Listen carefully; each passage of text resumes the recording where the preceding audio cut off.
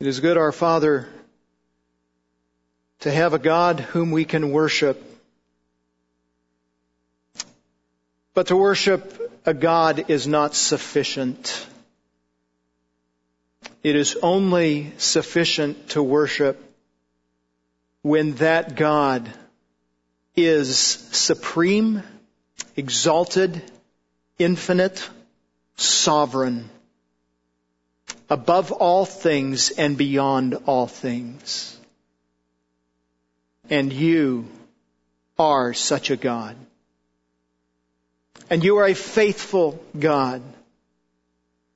As we will find this morning, faithful to your covenanted promises.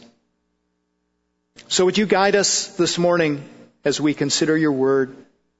And would you encourage and stimulate our hearts? We pray in Christ's name. Amen.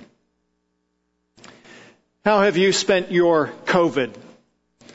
In our family, at least once a month on average, we have spent time outside working in the yard. We have been trimming shrubs, trimming trees, cutting down trees, eradicating unwanted shrubs and trees, and digging out stumps.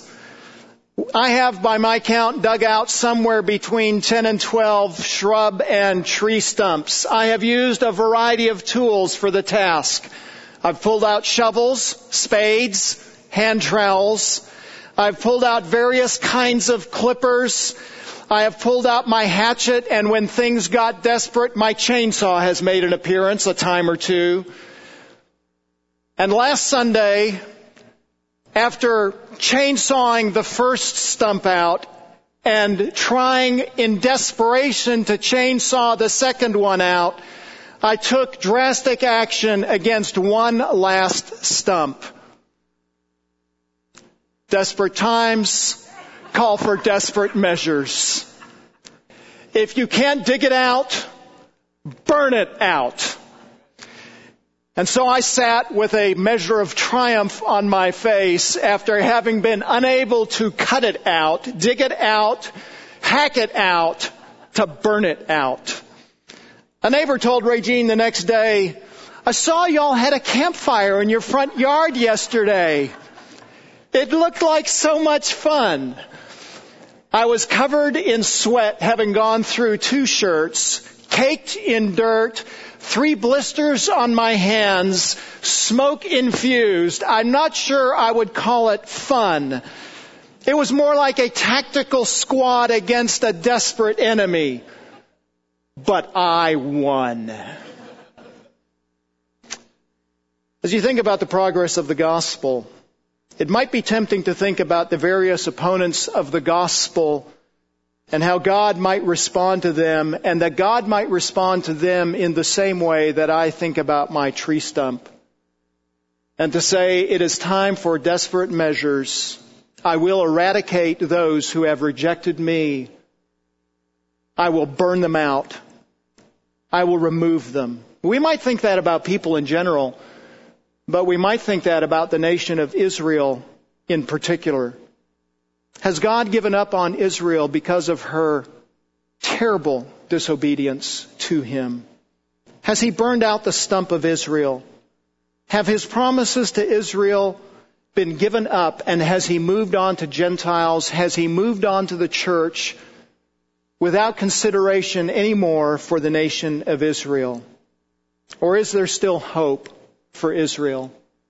The passage before us this morning, the Apostle Paul culminates his argument about the sovereignty of God in salvation and tells us in verses 25 to 32 that the Israelites have indeed rebelled against God, but God will yet save His people, Israel. Individual Israelites have rebelled. Individual Israelites have been hardened. But the people as an entity will be saved by God. As we look at verses 25 to 27 this morning, we will find 3 truths about the mystery of God's salvation. 3 truths about the mystery of God's salvation. The first of these is given to us at the beginning of verse 25. It is a mystery revealed, a mystery revealed. In concluding his discussion about God's sovereignty and salvation, the apostle says that he does not want the Romans, notice this, verse 25, he does not want the Romans to be uninformed of this mystery. That is, he wants them to be informed. He wants them to know something so that they will have understanding about God's workings. They will have understanding about His particular work that He has hidden from them previously. Notice he says, I want you to be informed about this mystery. Biblically, a mystery is some truth about God's work or God's will that has been previously hidden but is now in the process of being revealed by God. We find Paul's own explanation of what a mystery is in chapter 16. You can just turn a couple of pages over to there, verse 25.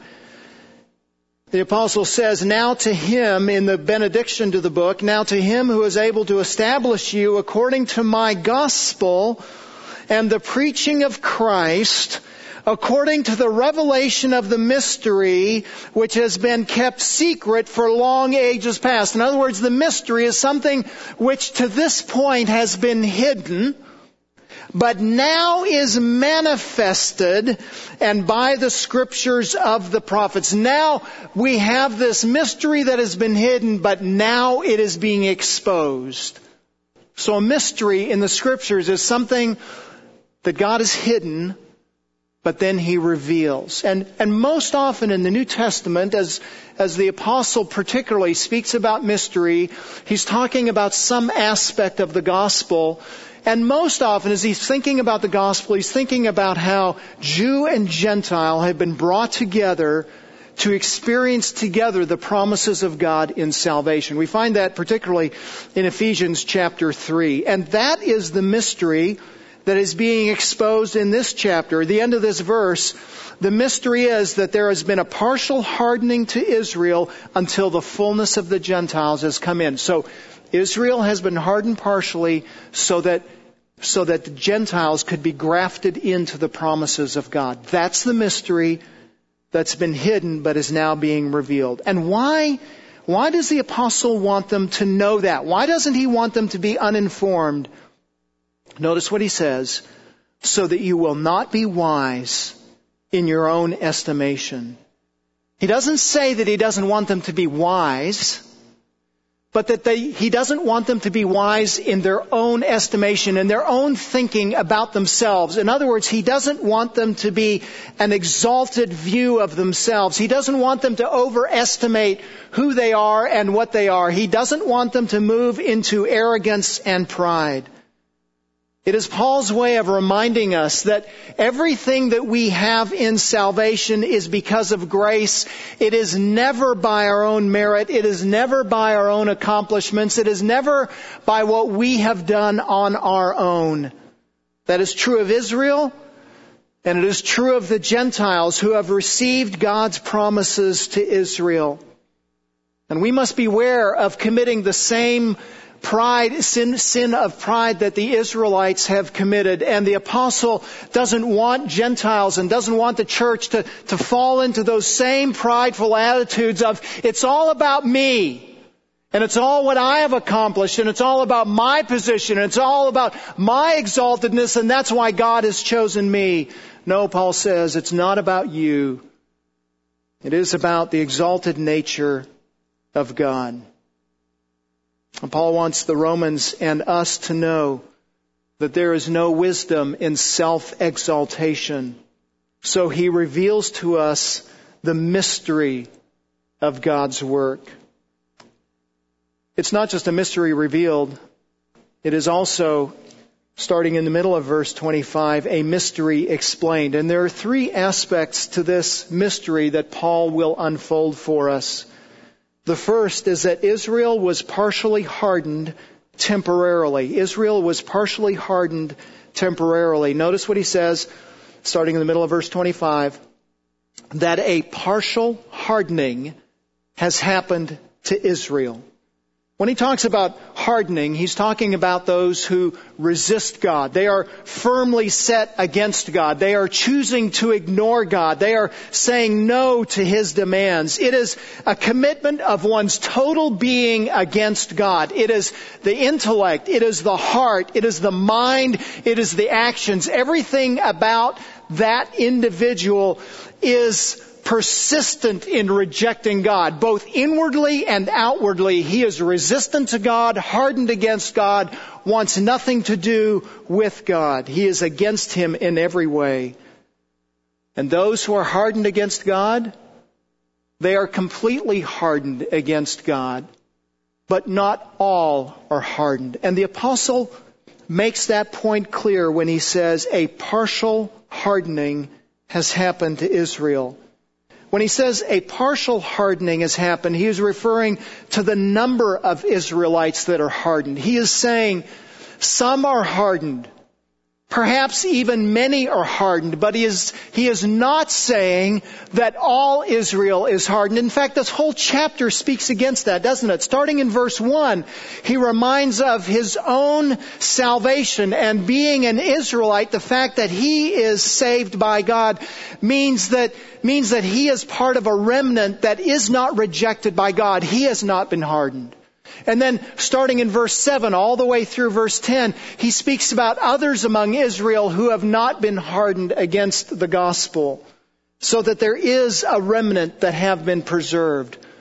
So many are hardened, a lot are hardened, but not all are hardened. Not every individual of Israel has rejected God. There is a remnant that still believes. Even in the day of Christ, even when the Pharisees said of Jesus, the works that you do are by Beelzebub, by Satan, and they come from him. Even in that day, there was still a remnant of God that existed. There were still those who followed after Jesus while he was on earth. There's always been a remnant of salvation. Not all are hardened. So there's a partial hardening.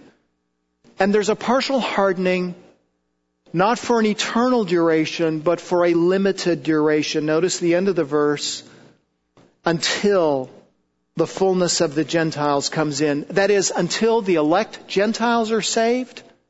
Only until then will there be a partial hardening. And then that partial hardening will be removed. It is temporary. There is a time when Israel will be saved. Some are being hardened now. But there's still hope for the nation. There's still confidence that the nation will be saved. I love what theologian William G.T. Shedd has said. The reprobation is total whenever it occurs, but it does not occur to every individual of the nation.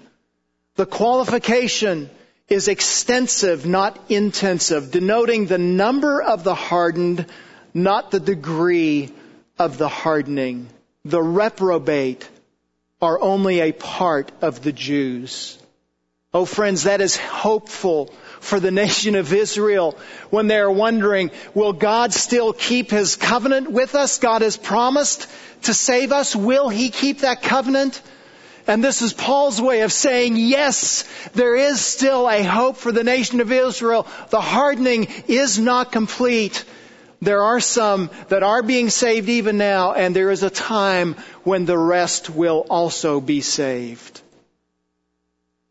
There's another aspect of the mystery that we need to understand, and that is that Gentiles are receiving from Israel's blessing. This is the end of verse 25. Until the fullness of the Gentiles comes in. Again, that means that the hardening has a time limit. It will only happen until the fullness of the Gentiles comes in. That is, there is a number of Gentiles that God has chosen, elected, selected for salvation. And when that number is complete, when every last Gentile that God has chosen for salvation is in, then He will fulfill His promises to Israel. And what's interesting that as the apostle thinks about this, he anticipates that this is coming soon. Just turn a page or two to chapter 13. Notice verse 11. Do this. 13:11. Do this, knowing the time, that it is already the hour for you to awaken from sleep. For now, salvation is nearer to us than when we believed. Oh friends, we're coming close. We're getting close. The culmination, the end of our salvation is drawing near. Verse 12, the night is almost gone. The night of darkness, the night of depravity is almost gone. The day is near. The day of the Lord, the day of Christ's coming, the day of Christ's kingship, the day of Christ's rule is coming, and it is soon. Gentiles have been chosen, and that number is filling up. There are more today than there were yesterday. We're closer to the fulfillment of His kingdom. It's coming soon. And when it comes, the Israelites will receive what has been promised to them. Paul's point with this short phrase is that the fullness of the Gentiles will be the end of Israel's hardening. There's coming a day when in God's sovereign grace, He will soften the hearts of the nation of Israel, and the nation will be redeemed. He will save them just like He saves you and me. He awakens our hearts, He softens our hearts, and He makes us to respond to Him in faith. We have not supplanted Israel, but in God's amazing kindness, He has put Israel on hold so He could fold us in to the promises made to Israel. We are receiving not in place of their blessings, but from their blessings. He still has a plan for them. That's verse 26. So all Israel will be saved. As I have anticipated this chapter, as I've anticipated this section, and even this week as I read through that verse, I was moved to the verge of tears and into tears on multiple occasions. If this section is the pinnacle of the chapter, if this section is the pinnacle, and I believe it is, on Paul's teaching on God's sovereignty and salvation, then this is the pinnacle phrase of this section. All Israel will be saved. And in that brief phrase, the apostle answers 5 questions about Israel's salvation. He answers the question, how will they be saved? Notice he says, and so. And we might think by that little phrase that he's talking about when they will be saved.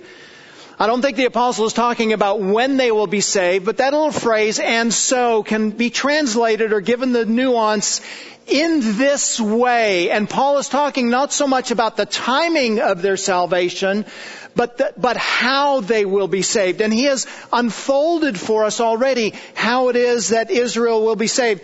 And he's unfolded it really in the whole chapter, but maybe verse 11 serves as a concise statement of how they will be saved. So they will be saved as a remnant of individuals along the way. So verse 11, I say then, they did not stumble so as to fall, did they? So not all of them have fallen, not all of them have rebelled, but they have not lost the promises of God's covenant.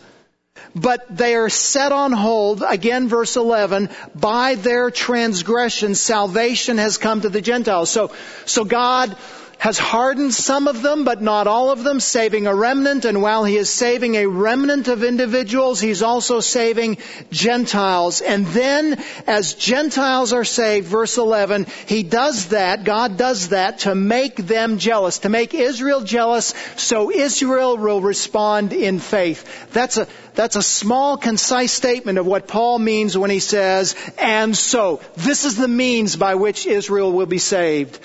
They'll be put on hold, some will be hardened, Gentiles will be folded in, and then they will be provoked to jealousy, and then the nation will be saved.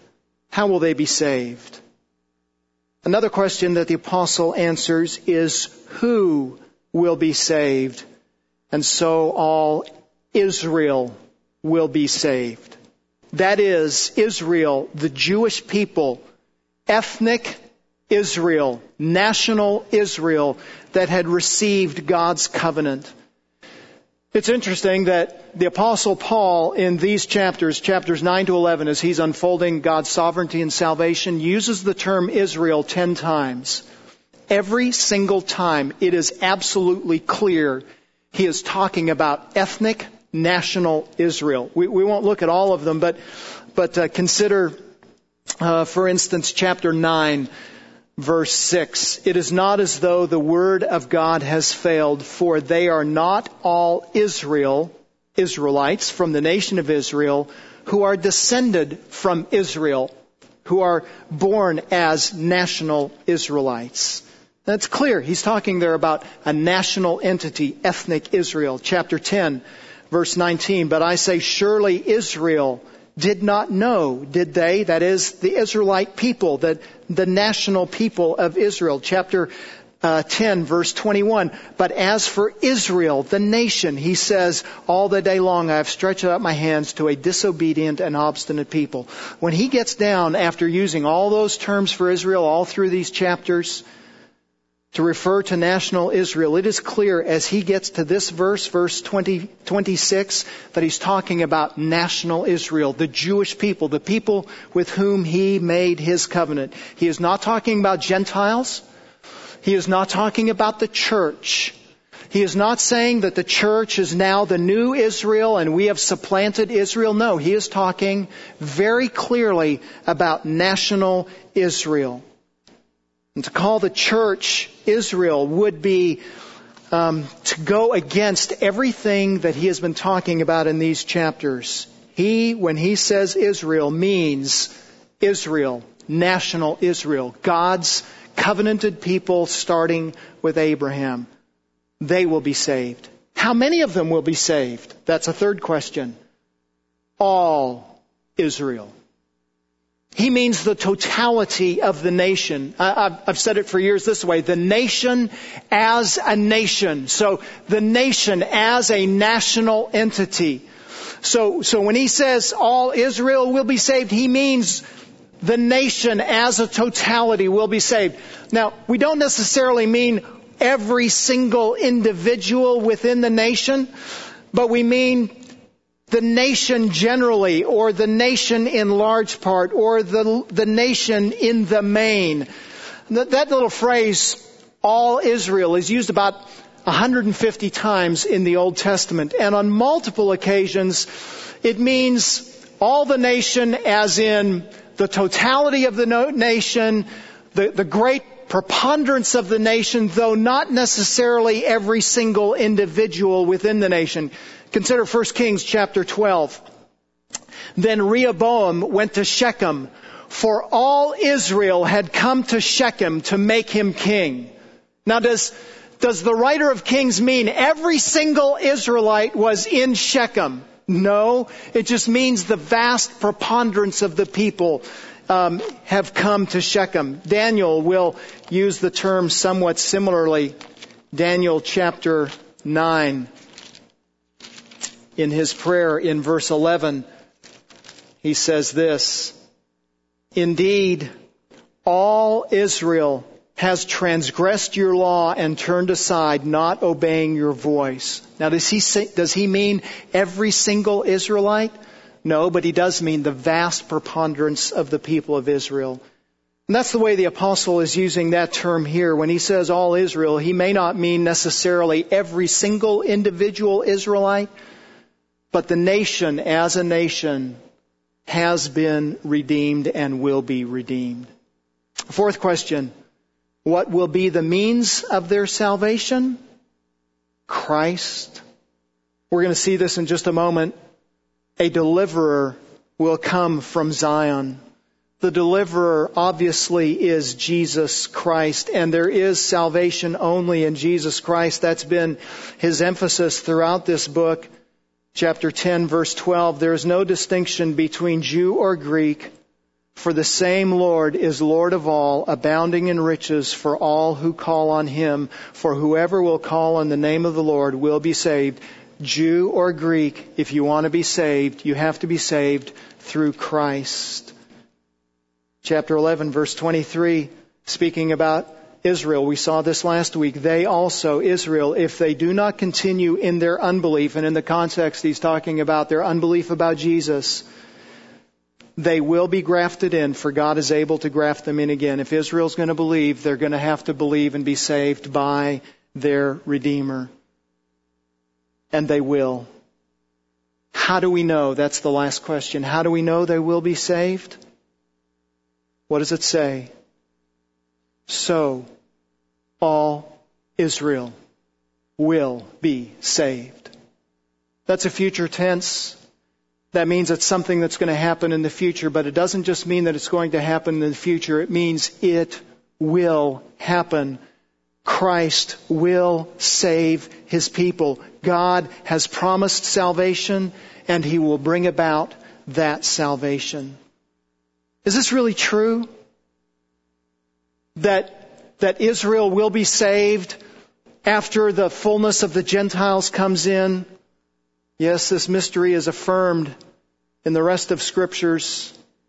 Verse 26, the apostle quotes from Isaiah chapter 59 and says that God will provide a deliverer for Israel. Keep your finger in Romans chapter 11. Turn back to Isaiah chapter 59.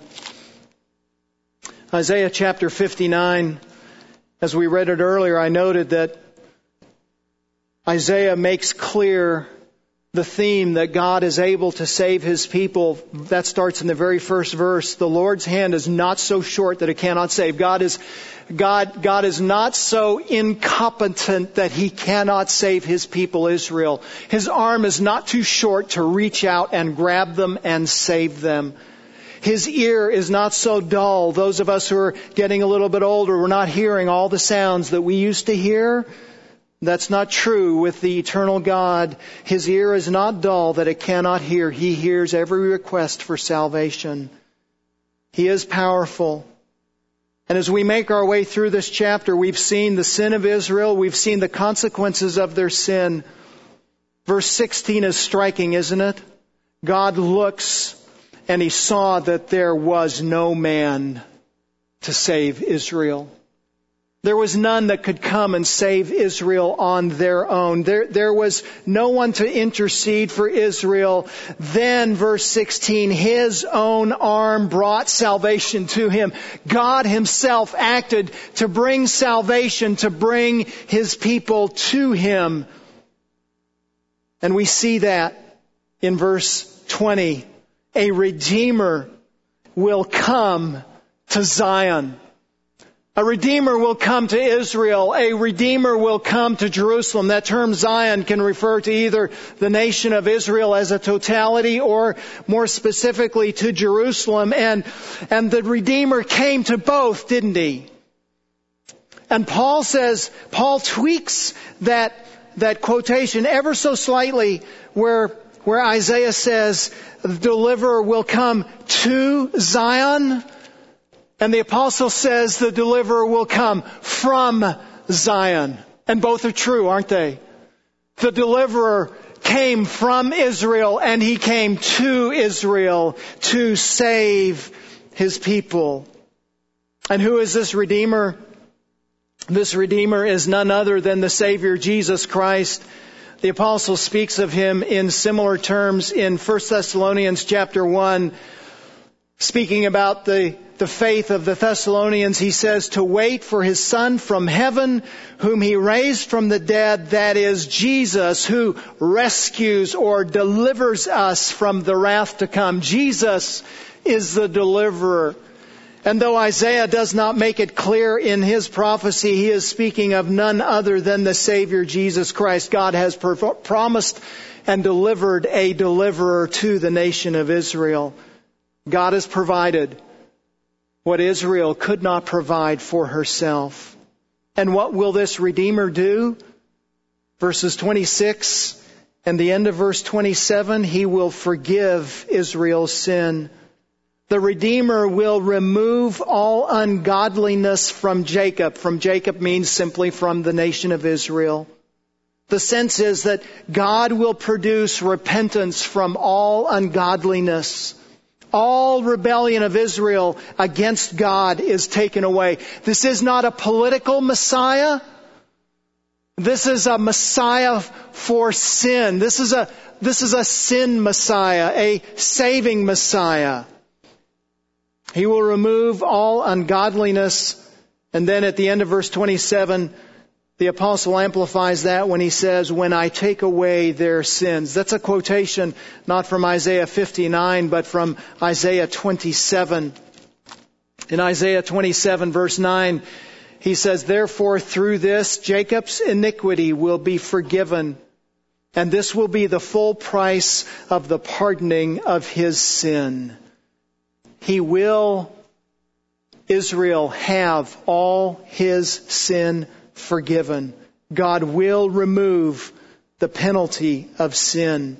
He will cleanse them. He will wash them whiter than snow. What's interesting is in the context of Isaiah chapter 27, God is talking about a temporary judgment that comes against Israel, like the striking of him, verse 7, who has struck them. Like the striking of him who has struck them. Has he struck them? Or like the slaughter of his slain, have they been slain? You contend with them by banishing them, by driving them away with his fierce wind. He, God, has expelled them on the day of the east wind. He is purifying them. He is judging them. He is disciplining them. For what purpose? Verse 6. In the days to come, Jacob will take root, Israel will blossom and sprout, and they will fill the whole world with fruit. There's coming a day when Israel will receive the promises that God has granted them, and the whole world will reap from that, the promises that God has given them. Again, that's a fulfillment of God's promise to Abraham in Genesis chapter 12, verse 3, that through him all the nations of the world will be blessed. And it's in that context, discipline is coming in order to make you fruitful, that Isaiah says, Isaiah 27:9, therefore through this Jacob's iniquity will be forgiven. Even when Israel was in captivity, salvation and forgiveness are promised. God will forgive Israel's sins. And God has given an unconditional, unilateral promise to that effect. Notice verse 27. This is my covenant with them. This is God's covenant. This is not Israel's covenant with God. This is God's promise to Israel. It is an unconditional promise. It is a promise, Genesis chapter 12, that God makes unconditionally. In other words, they do not have to do anything to merit this promise. It is unconditionally given to them. They do not have to do anything to attain it. They cannot do anything to merit it. It is given to them solely on the basis of God's grace. It is also unilaterally given to them. In Genesis chapter 15, when God ratifies the covenant, He makes He makes Abraham to go to sleep, and he takes the animals and he cuts them in two and he separates them, and God alone walks through the sacrificed animals, a sign that He alone is responsible to keep the covenant. It is a unilateral covenant. God alone makes it. And He irrevocably makes it. It cannot be rescinded. We see that in Genesis chapter 17. If you're reading along in the Bible reading plan for the year, we read this morning Psalm 89, and speaking about the covenant that God makes with David, an extension of the promise that He made to Abraham. He says this, Psalm 89 verse 34, "My covenant I will not violate, nor will I alter the utterance of my lips. Once I've sworn by my holiness, I will not lie to David. His descendants shall endure forever, and his throne as the sun before me. It will be established forever like the moon, and the witness in the sky is faithful." It is God's covenant, and He will keep that covenant eternally. He will save His people. God is faithful to accomplish what He has said to Israel. He is faithful to accomplish what He has said to us. What will we think about this passage? Let me give you 5 quick lessons learned. One theologian has said about Romans chapter 11, 25 to 32, that those verses constitute one of the most important prophecies in the New Testament. It is true. This is essential not only for Israel. Friends, this is essential for us, because if God is not faithful to Israel, He will not be faithful to us. But if He is faithful to Israel, He will be faithful to us. So let us remember grace. Let us remember that everything we have is of God's grace. We merit nothing but His wrath. We deserve none of His kindness. But when we are saved, we get none of His wrath and all of His kindness. And friends, that should make us humble. That should never lead us to arrogance. And that should always make us grateful. Remember grace as well in this sense. Not every hardening is a permanent hardening. God is able to soften the hardest heart. And He can soften hearts at the last minute. Remember the thief on the cross, who went onto that cross a hardened criminal and came off of that cross a redeemed man. Oh friends, He can soften the hardest heart. He softened mine. He softened yours. He will soften Israel's. And those whom you long for to come to salvation, He can soften them as well. Remember grace. Remember also glory. When God gives grace, it is not so that we are put on display. It is so that He is put on display. So that He is glorified. And whenever we receive grace from His hand, we should turn in exaltation to Him. Remember Israel. Our salvation is ultimately for the salvation of Israel. They are God's people. Pray for and delight in and evangelize God's people, Israel. Yearn for and expect their salvation. Friends, it's coming, and we're getting close. Remember, the end is coming. I've already said it, every time a Gentile trusts in Jesus Christ, we have moved one person closer to the fulfillment of God's promise to Israel. There is a time limit to our time on earth. God is patient, but there is a time limit on God's patience. Remember chapter 2, verses 4 and 5? God is patient, but that patience has a termination point, and that patience is only so that people will come into faith. And if people reject, one point, God will reject them and send them to hell. God is a patient God, but the end is coming. And so if you do not yet trust in Jesus Christ, if Christ is not your Savior this morning, if you have not placed your faith in Him, oh friend, make today the day of salvation, for you do not know that you will have tomorrow. You do not know that God will continue to be unrelenting in His faithfulness. He may tomorrow end His patience with you, and He may send you into eternity. Today is a day for you to respond in faith. If you have not trusted, will you turn away from your sin today? Will you believe in Jesus as your Savior today? And friend, if you have trusted Christ, because the end is coming, live with urgent holiness. Remember what I read from Romans chapter 13? The night is almost gone. The day is near.